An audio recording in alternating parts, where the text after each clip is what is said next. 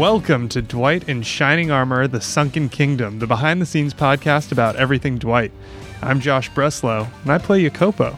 Today we're talking about Season 2, Episode 3, All Hail the Woodchuck, written by David Drew Gallagher, directed by James Larkin. Yay! Yay! Guest starring Bonita Frederici, Aiden Alexander, and Ray Porter. Yay! Woo! As always, we have a blanket spoiler alert, so if you haven't yet watched Season 2, Episode 3, All Hail the Woodchuck, stop whatever you're doing. You can practice your wailing lamentations some other time and watch All Hail the Woodchuck either on BYU TV or at byutv.com/Dwight. A quick recap. If Woody the Woodchuck, the school mascot, doesn't perform at the most important game of the season tonight, the Woodside basketball team will undoubtedly lose, as has always happened whenever Woody has been absent. Oh no. Oh no. Oh no. Luckily, Dwight, the most dependable guy on Earth, plays Woody. Yay! Unluckily, Dwight is so sick, he might not be able to go on. Oh. But luckily, Yay! Greta and Baldrick are ready to help for the honor of Woodside. Yeah. And now that everyone's been brought up to date, let's get to our guests. I'm sure you can tell. Back with us again, second episode in a row, is the brilliant and hilarious Sloan Morgan Siegel. Yay, Sloan! And the also brilliant and hilarious Joel McCrary. Woo! Welcome back, guys. Yay, me! Yay! Let's jump into the episode. So right off the bat, we learned that the biggest game of the season, the only one that matters, is tonight, and the crowd is being revved up, and that's of the utmost importance. If the team wants to win, the crowd's got to be revved up.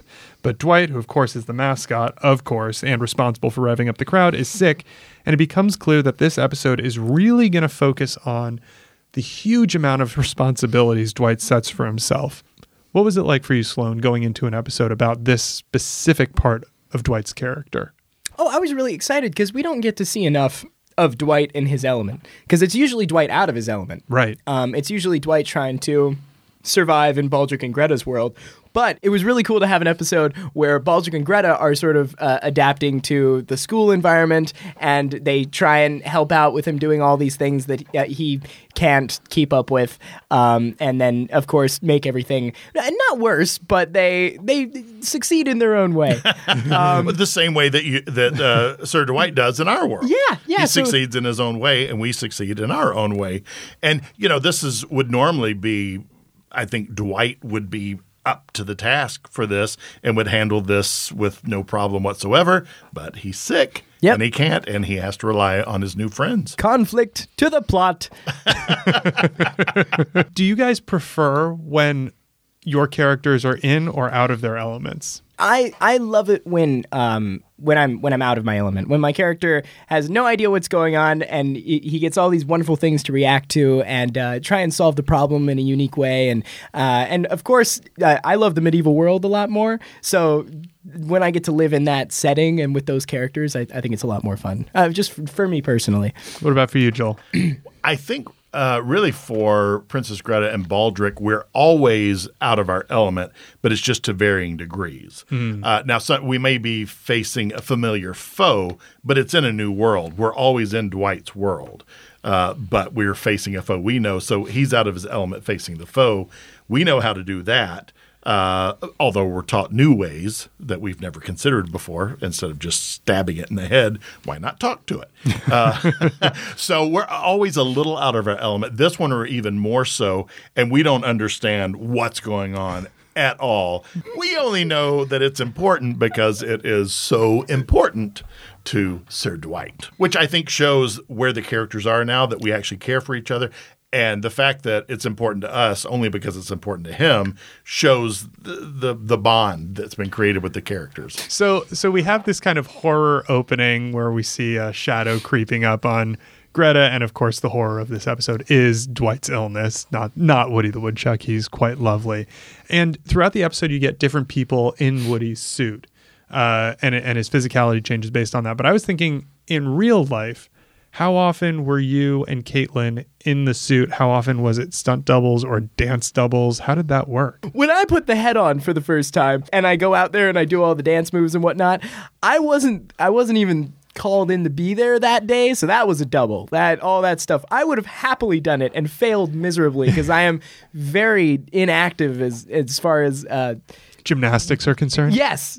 Though I did take gymnastics when I was little and asked to leave because I was so bad, which is a true story. Nobody doubted it wasn't. But yeah, that was all someone else.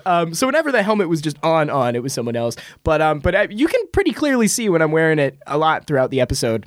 And then Caitlin, when the helmet gets put on, I think it was all stunts, right? But when it gets knocked off, she had it on for some of that because I was sitting right over there, and she did pretty much all the fight. She did a lot of that herself, and then first I think some of the bigger hits, but yeah, because her head gets knocked off, in the fight, and you have to see that, and you can see it's her. Yeah, so that has to be she her. did a lot of that herself. Yeah. So Baldric shows up with a solution for Dwight's plague, pestilence, illness, and it's disgusting, and it has field mouse intestines in it, so of course Dwight won't drink it. And Dwight reveals that he's actually sick because of the half-off sushi, and Baldric responds that he's drinking it to protect against the have-of sushi. Have-off sushi. Have-off sushi. Have-off sushi. It becomes one word. He believes it's a terrible, terrible disease. Was that a Joel McCrary interpretation of the line, or was it scripted in a way that it was clearly pronounced differently? It was just scripted half-off sushi. And so that was all you. Well, it's a combination of everything, and I think talking with James. Yeah, I remember Jim asked you, and you were like, "It's like how do you want to say it?" I said, "Well, I'm thinking it's just kind of he sees it as one, he hears it as one word, right? So he repeats it back. It's just have-off sushi. It's a proper name of a disease. Of a disease, yes. Oh no, he's got the have-off sushi. I love that moment. So yeah, it was a combo. I can't take full credit for it, but I'll take partial. All right. That sounds You'll fair. take half of credit? I will. So you then start peppering Dwight with Devil Be Gone. Yes. And we see your deep belief in your remedies, which is so funny. And I realized watching this for the first time that I always think about Dwight's earnestness on the show, but Baldric is just as earnest about beliefs and customs from his time. What's it like playing that kind of earnestness about things that are so absurd, at least by our standards and beliefs? Well, you have to remember where he's from. He's from a time that this was the best known solution. This was the top medicine of its time. Devil Be Gone, this powder. And probably at some point, somebody sprinkled this on somebody just when they happened to be getting better. And they believe that this is. So for him, this is not, backwoods medicine. This is top of the line, the best medicine that's out there. Now, because he's not aware of what's currently out there. Yeah, also before modern medicine, if you got sick with anything, you're kind of dead. Yeah. That was it. So yeah, it's life or death importance, and this is the best thing he knows of. So it's like, yeah, I'm going to sprinkle him with this Devil Be Gone and cast the demons out. I love that. Because he believes that's what's going on. Yeah, I love that moment also because it just sets up thematically for Baldric, him being out of his element for the rest of the episode, which we're going to get to more in a second. Completely out of his element. Very much so. And so, and I feel like that makes you cling to the things you believe in and know as although I don't think he would exactly admit that. I think he thinks he's always in his element. Outwardly, that's the facade he puts out to the world, because he is a magician, so he's a bit of a performer, and so appearances are very important to him. How he comes across being in command and that sort of thing. So when he is out of his element, he won't admit it. But subconsciously, I think he knows, but consciously he puts up that wall and facade. Maybe we'll see that breakdown and get to the softer inner workings of Baldric's heart as we move forward. We definitely do. So when Greta realizes how many responsibilities Dwight has today, concessions, calling the game, performing as Woody, she offers her assistance, and we have Dwight's first refusal to admit he needs help. Sloan, do you think on some level Dwight's tendency to overstretch himself is actually what got him sick in the first place? Yeah, absolutely. Because he says all the time, he's like, oh, I take on way too many people's responsibilities and it ends up hurting me in the long run. I believe that's a line for the pilot. But this is one of the first times you actually get to see it, is that, yes, his tendency to accept too many other responsibilities has gotten him sick. Yes, he's going to keep going. No, he's not going to say he needs help. He's just going to keep powering through it because that's what he does. He powers through it. He does what he needs to do because he knows that it's not that he thinks that no one else will help him. It's that he accepted it, therefore he must do it. Is it a little bit, though, of the not growing up with parents syndrome for Dwight? Yeah, I guess so. that sense of responsibility that he was never really parented to have. He just kind of took it upon himself to be like, well, if no one's going to tell me that I need to do this, then I'm going to tell myself. Right. And I'm going to get this done, and I'm going to get that done, and I'm going to take all these distractions from what's actually going on, which is that I'm missing these people. Yeah. I think that's Oh, it just got really sad, man. Yeah. That's Man. this episode's a total bummer now. It really is, man. watch All Hail the Woodchuck with tissues. Yeah. Now that you know the behind the scenes, tissues when you have of sushi. All right, so the importance of the game hits Greta when she realizes the honor of Woodside is at stake. And of course, Joel, you get to pronounce the titular All hail the woodchuck! exactly at full volume, and I love Baldric's declarations always. Story-wise, however, this is the introduction of the importance of honor in this episode. And it'll come back later with the horn being referred to as the honor of Strathclyde. But I don't think we've actually discussed this. Why is honor so important to Baldric? Well, it's from their day, that was super important. I mean, you had to rely on other people and their honor to kind of parallels, the honor of, are you going to do what you said you're going to do or not? And I think there's like an underlying respect that Baldric has when he sees that with Dwight, that he's going to live up to his obligations because he has honor. And honor is a super valuable commodity from the time that he comes from. It's almost a form of currency in some sense. Well, in some senses, that's all some people have. That's all there is. And if you don't have that, then you're a villain. It's very black or white. It's like you're either a good, honorable person or you're not. And there's not a lot of gray area. Just look at Jacopo. He runs by the rules of chivalry, which is a form of honor. Right. And that is the main thing that he holds on to. And that just goes to show, just that character, your character in itself goes to show how important honor is to people in that time. Let's see.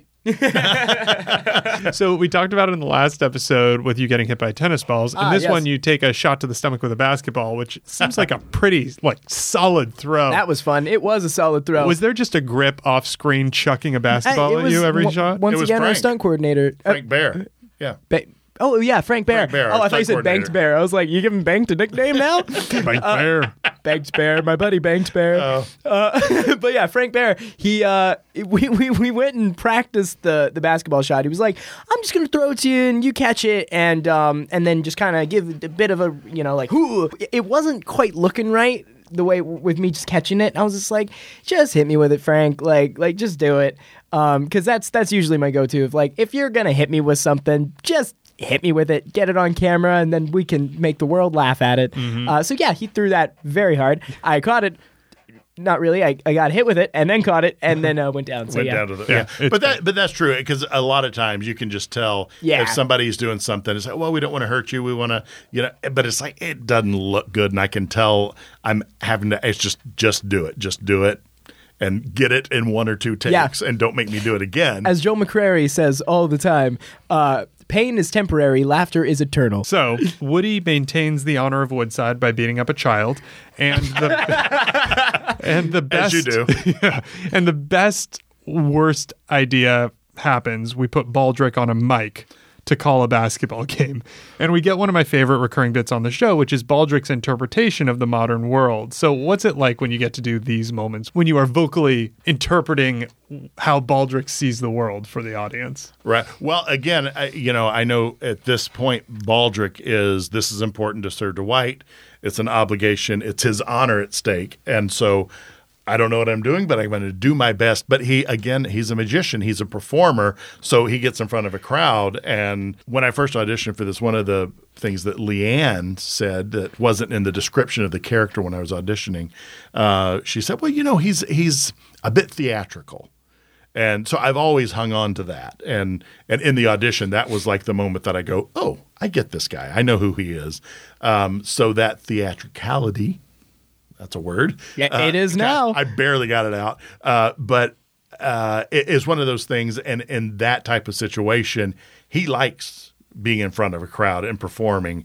And so I think when he's aware of that and he comes out and is announcing, this is not unfamiliar to him. He doesn't know what he's saying, but he knows how to perform. So I think there's the part of him that enjoys that. It's also the honor of Sir Dwight. And he gets over there and he's just doing his best to interpret what he's seeing. Basically, that was like a 1.5-page monologue. Really? Yeah, that just straight through with all this action. None of that action was going on. Oh, no. So I didn't have any of that to help me keep track. So it was one that I just had to memorize and know. And that was my prayer was it's like, oh, please let the action be happening in front of me. And they just had people kind of running back and forth, but the actual action was not happening. Yeah. So, Such luck. because a lot of times that'll cue your next line. It's like going, oh, I see this happen. Like they've Oh, and thrown that their means hands it- up in defeat. Yeah, this was one that was like pure looking and acting like I'm seeing the stuff, but I'm seeing nothing. Yeah, that's a And nightmare. then knowing a 1.5-page monologue. Especially when you say some of the same things over And and it's over again. very repetitive. Yeah. The Red Knight's doing this, throwing it to the Blue Knight, and he does that and throws it to the fishnet. Oh, it's a broken fishnet. And then I go back and I repeat that, but in a different order. That was the hardest thing I did. And that was the very first day back after our break. Let's listen to a clip.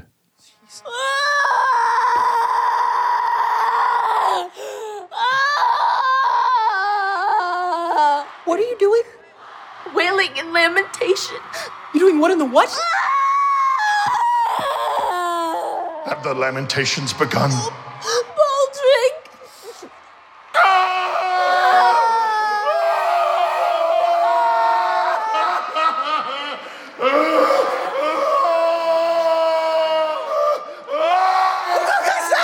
Stop, please, stop. So Greta begins to mourn Dwight's death by wailing in lamentation. Oh, that was my favorite scene. which is so fun. That and was then, fun to do. Joel, you join in.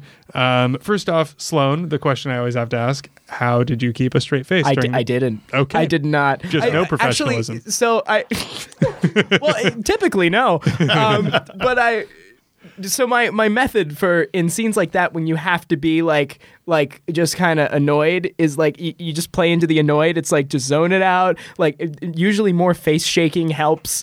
Just like turning anything that would be a laugh and just shaking it off and just having like a more confused face and just like it's almost the holding in the annoyance of the situation is also like holding in laughter. So I can use that as well. So I'm like you know, if you can get from those noises what my facial expressions were, then I did my job. But they were pained. yes.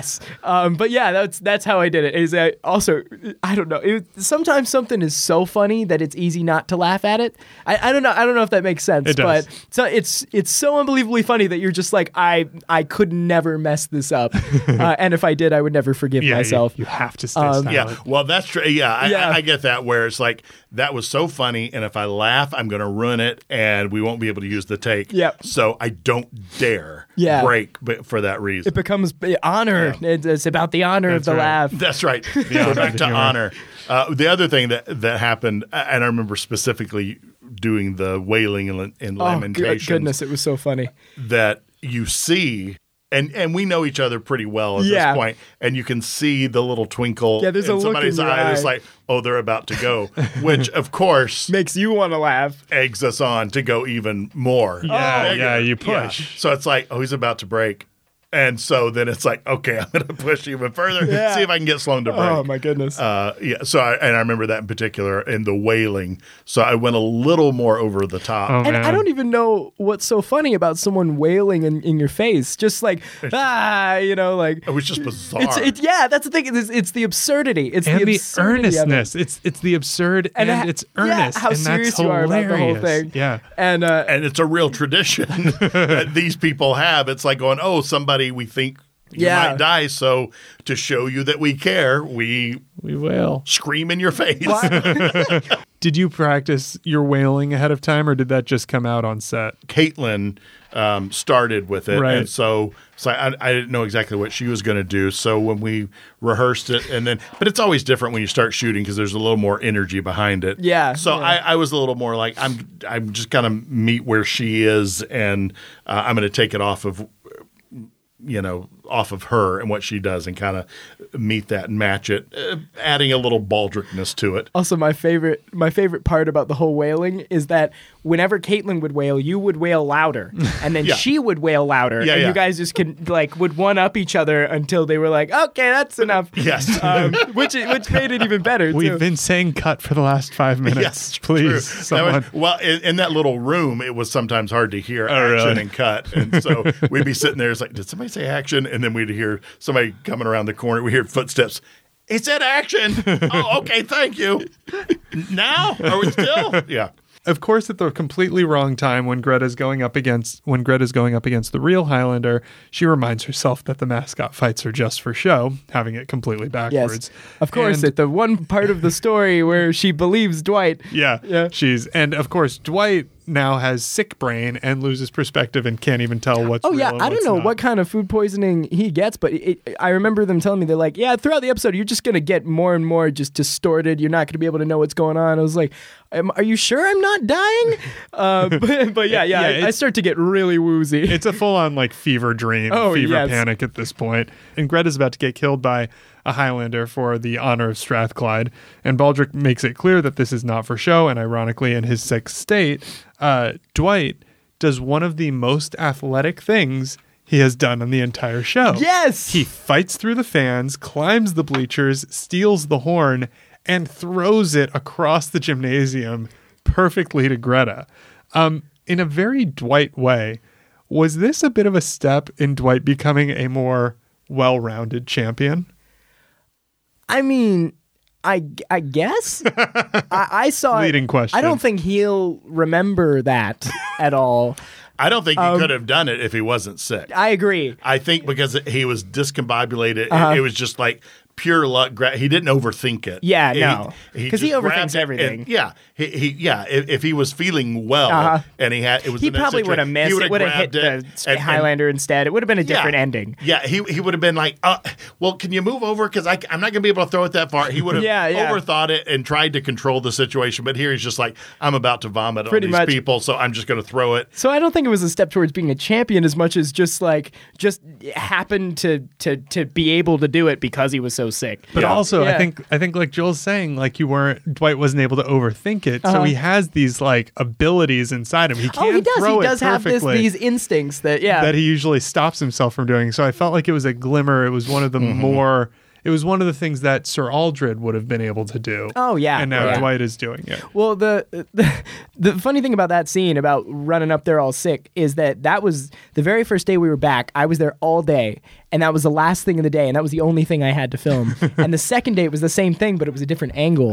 So I spent 2 days at the end of the day, each day, doing that one scene, and I was so excited to do it that I was like, but I had a lot of fun with that too, because anytime you give me a bunch of time with background as well, I'm gonna interact with all of them, and I'm just gonna see what they do, because you never know what somebody's gonna do. And Do you give them warning ahead of time, or do you just do stuff? very rarely. Sometimes when it's something very like intense, I'll be like, "Hey man, are you okay if I bump into you or something?" But You okay if I step on your face? you okay if I step Yeah, on yeah. your face? Are you okay if I Yes. stab you? Yeah. But my favorite thing to do in that scene was, and I think they cut most of it, but I think one made it in, is I would pretend to vomit on pretty much every person.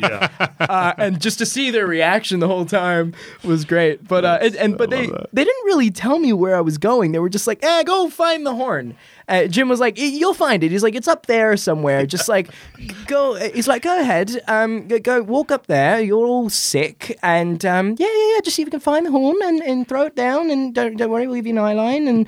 And that's Jim very sweetly directing. Yes. Well, I do remember that moment because I remember you being over there, like going, so where exactly the horn's going to be? Well, just see if you can find it, sweetie. And you did. It was great. And I love that. I love it when I'm not told where something is or how to do, like what's going to happen. Because that leads for the best Yeah. reactions. And the camera's like going, we'll follow you. We'll get it. You just go up there and naturally see if you can find it. And you did. Yeah, it's a great scene. It's really fun. Let's listen to another clip.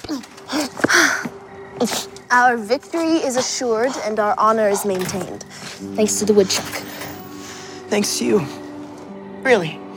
You guys came through for me today when I needed it. It was our privilege, Sir Dwight, after all the times you have come to our aid. There you are, Pumpkin. Dwight, you look awful. I just need that. I needed that. You know what else you need? Some chicken noodle soup. Thank you. Oh. I am being summoned. After that show, I'm not sure what you can do for an encore. I still have a few more moves. Go get him, Woody. Oh my. So we get to the ending. Dwight thanks Greta for her help, which is a big moment. Nana shows up, and Dwight finally gives in to being sick, which is a really sweet moment. I mean, you're almost like you're on the verge of tears. It's that thing we can all relate to of like, oh my God, I need this. I can relax. But at last, Dwight is able to give over a little responsibility to Greta, which is a big thing for Dwight. That's him trusting her. He's letting someone else be there for him, right? So what was this like for you as Dwight? I think as Dwight, he wanted to make it a big moment. and it might have come off a bit cheesy when he said it, but I think that aside, like seeing Nana, right? I love all those sweet moments I get to have with Bonita. She's so wonderful, and to be able to call her, family in the show is really great because we have a wonderful relationship in the show. So I love anytime I get a sweet moment with her. But with Greta, right, with Dwight trusting her with his responsibilities, that he doesn't do that with anybody. He doesn't even do that with Nana. He'll even take Nana's responsibilities if he could. But I think that was a really big step for him. It was a big step in their friendship, and it was a big step in their champion princess relationship, which becomes more of a I don't know. I hesitate to say knighthood, but rather, a princess or a damsel or whatsoever, or a champion. It's not that, because we both have our time as the damsel. We both have our time as the champion. It's more of a knighthood. It's more of like us together. It's not any specific role. It's just that we're there for each other, and that it's a partnership. Yeah, it's a partnership. That's the word. Thank you. I was looking for the word, but I could not find it. It's a partnership. Yeah, I had it all along. I was just letting you flounder for a while. Thank you. As he That's does what in partners this do. That's right. But yeah, it's a partnership, and I think that's Dwight's first moment giving into the partnership. All right. Well, let's wrap it up. Let's Okey-dokey. wrap up Season 2, Episode 3 of Dwight in Shining Armor, The Sunken Kingdom, the behind-the-scenes podcast about everything Dwight. Thank you, Joel. Thank you, Sloan. Thank you. Thank you, Joshua. Always a pleasure. You can follow Sloan on Instagram at Sloan Siegel. You can follow Joel at McCrary_Joel. And you can follow me at the Josh Breslow. Tune in again next week for Season 2, Episode 4, Alden Elfa Day. No, yay, my that'd be a good favorite. one. It's a great episode. I'm Josh Breslow. Thanks for listening. Go on an adventure today. It might change your life.